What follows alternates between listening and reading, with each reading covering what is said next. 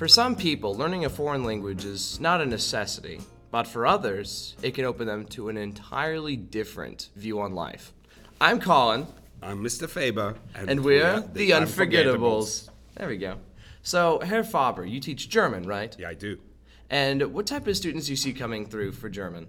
I see either extremely motivated ones who really want to pursue a future with German, or those who believe that it's so easy that will give them a very easy way to get a language requirement fulfilled. Really? And is that sometimes a rude awakening for some of these people who don't think it's very hard? I hope I'm doing my job well, and I take care of everybody. But of course, I prefer those who really are going home and do extra work after our class. So, what do you think drives these German students who are, absolutely totally motivated and go home and do all their extra stuffs? Some of my students might feel interested to explore where they come from, their heritage. Okay. Anything else? Or any other reasons why someone might want to do German? I think the state of Georgia is very interesting because it's the primary point where German companies settled down recently in the last 25 years. I believe we have 750 German major big enterprises that pour a lot of money and make major investments. So if some people went into German, they could then go out and probably get an easier German job because they know a little bit of the language? I'm sure, yeah. Do you think that's the main reason why people come to German?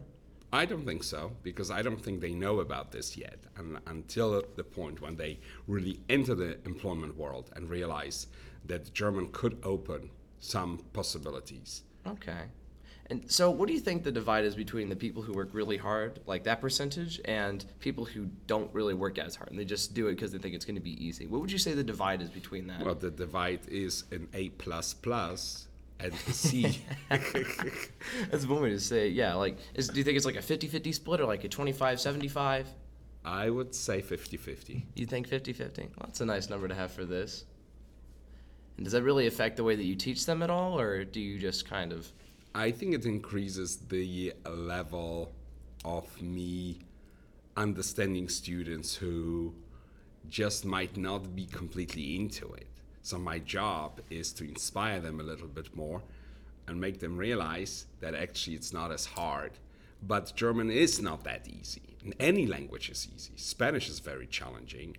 Also, Chinese is even harder. We are talking about the Ukraine and Russia conflict in class, and Russian is even harder than German. Oh yeah, it's quite hard.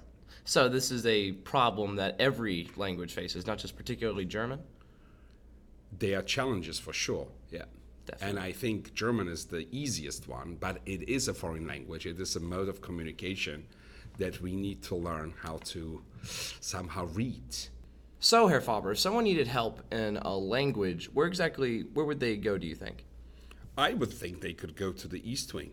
Oh, yeah? And there's a tutoring center, and there are students who help. And Colin, do you know any specifics about this? Oh, yeah, I know just a couple specifics. It's not like I'm on the team or anything. So if you wanted to book a session with the East Wing, you can go online to eastwing.com, and from there you can get a free appointment, and you can pick your tutor, your subject, your time, everything that you need. It's at your discretion. You can do it before school, after school, during your lunch period, a free class, anytime like that. And how long could somebody attend the class after school?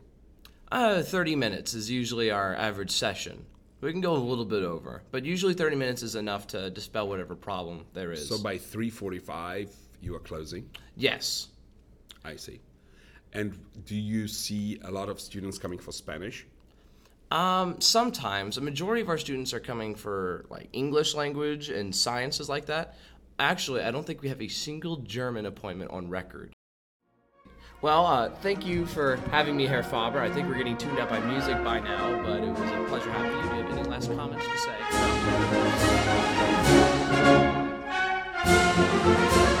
say?